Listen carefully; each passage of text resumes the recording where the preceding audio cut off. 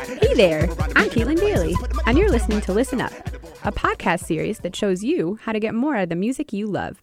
On today's episode, we're going to look further into the biggest breakup of all time, that of Adele and Wolfgang Amadeus Mozart.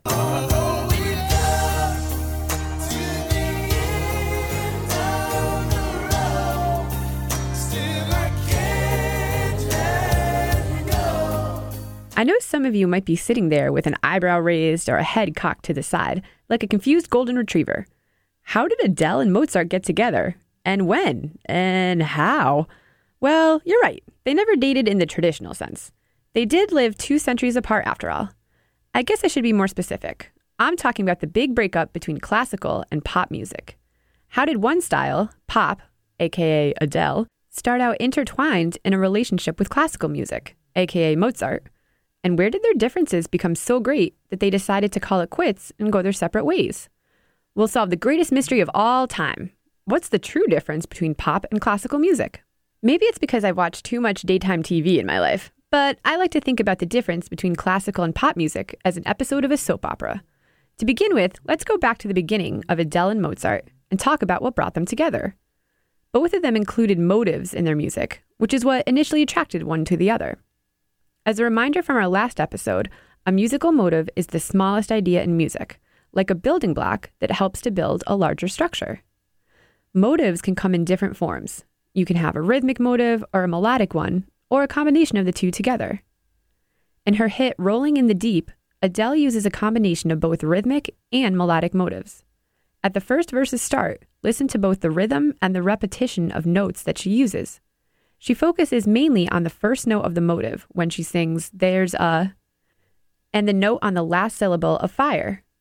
All the other pitches in between are shorter than those notes, so we know that those are the 2 notes that she most wants to emphasize. There's a fire. Similarly, Mozart crafts his music with motives. Take a listen to this famous one that also features a melodic and rhythmic motive combo. The rhythm is based around a very basic short, long idea, while the notes move in a downward motion. So Adele and Mozart meet up, realize that they both use musical motives, and begin to form a relationship. They quickly gather that they both use these motives to craft full-blown melodies. Remember, there are 3 basic principles to creating musical form: repetition, contrast, and variation. Let's listen to how Adele and Mozart turn their motives into phrases and melodies. Adele's melody is mostly a repetition of her motive. Listen to the notes and rhythms in this clip, not the lyrics. There's a fire starting in my heart, reaching a fever pitch and it's bringing me out the dark. Finally, I can see you crystal clear. Go ahead and sell me out and I'll lay your ship bare. Meanwhile, Mozart likes to focus on variation. In this next clip, listen to how we hear short, long incessantly throughout this melody, but he makes a few subtle changes to the notes each time. These changes make the first half of each phrase sound like a question, and the second half of the phrase sound like its answer. Unlike Adele's melody, he isn't just repeating himself, but rather using variation to morph the motive.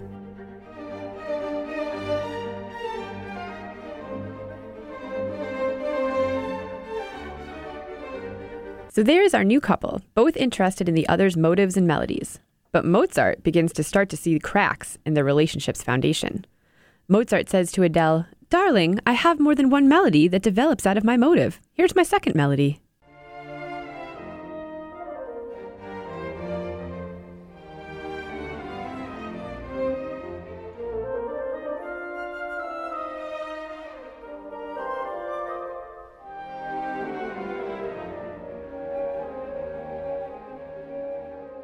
Adele is worried that Mozart is starting to question their relationship, but sticks her ground. She says, "But we're still similar. I have a second melody too. It's in my chorus." We could have had it all.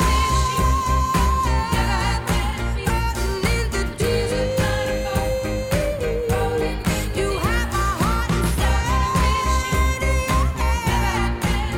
You played it to the beat. But as the two further investigate their similarities, they realize that there is one key difference between their melodies. Mozart uses variation far more than Adele.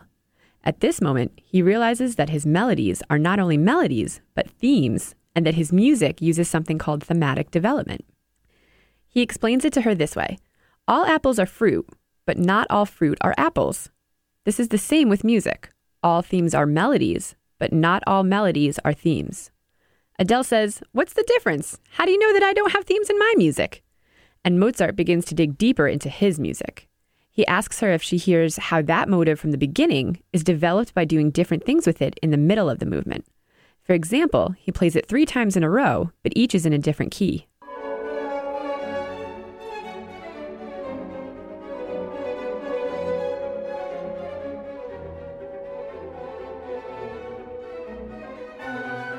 Then he explains how he breaks it down to just that short, long motive and passes it around between the different instruments in the orchestra.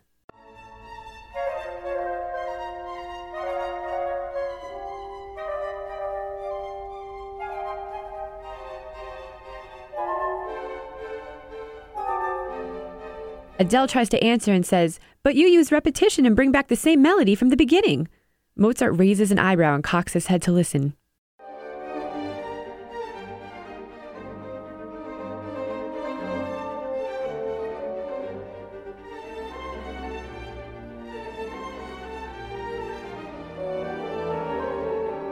"You're right," he answers, "but I think we're just made to be different. I need to develop my themes by focusing on variation to be alive. And I need to repeat my melodies and dance with repetition and contrast," replied Adele. There was silence. The two hugged as they knew their relationship was over, but they would always have mutual respect for one another.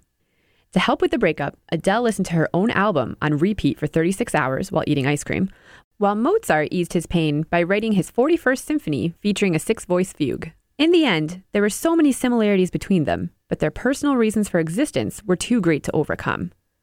Thanks for listening to the sad story of the hardest breakup in music history. Join us next time where we listen to this song and consider another age-old rivalry, text versus music.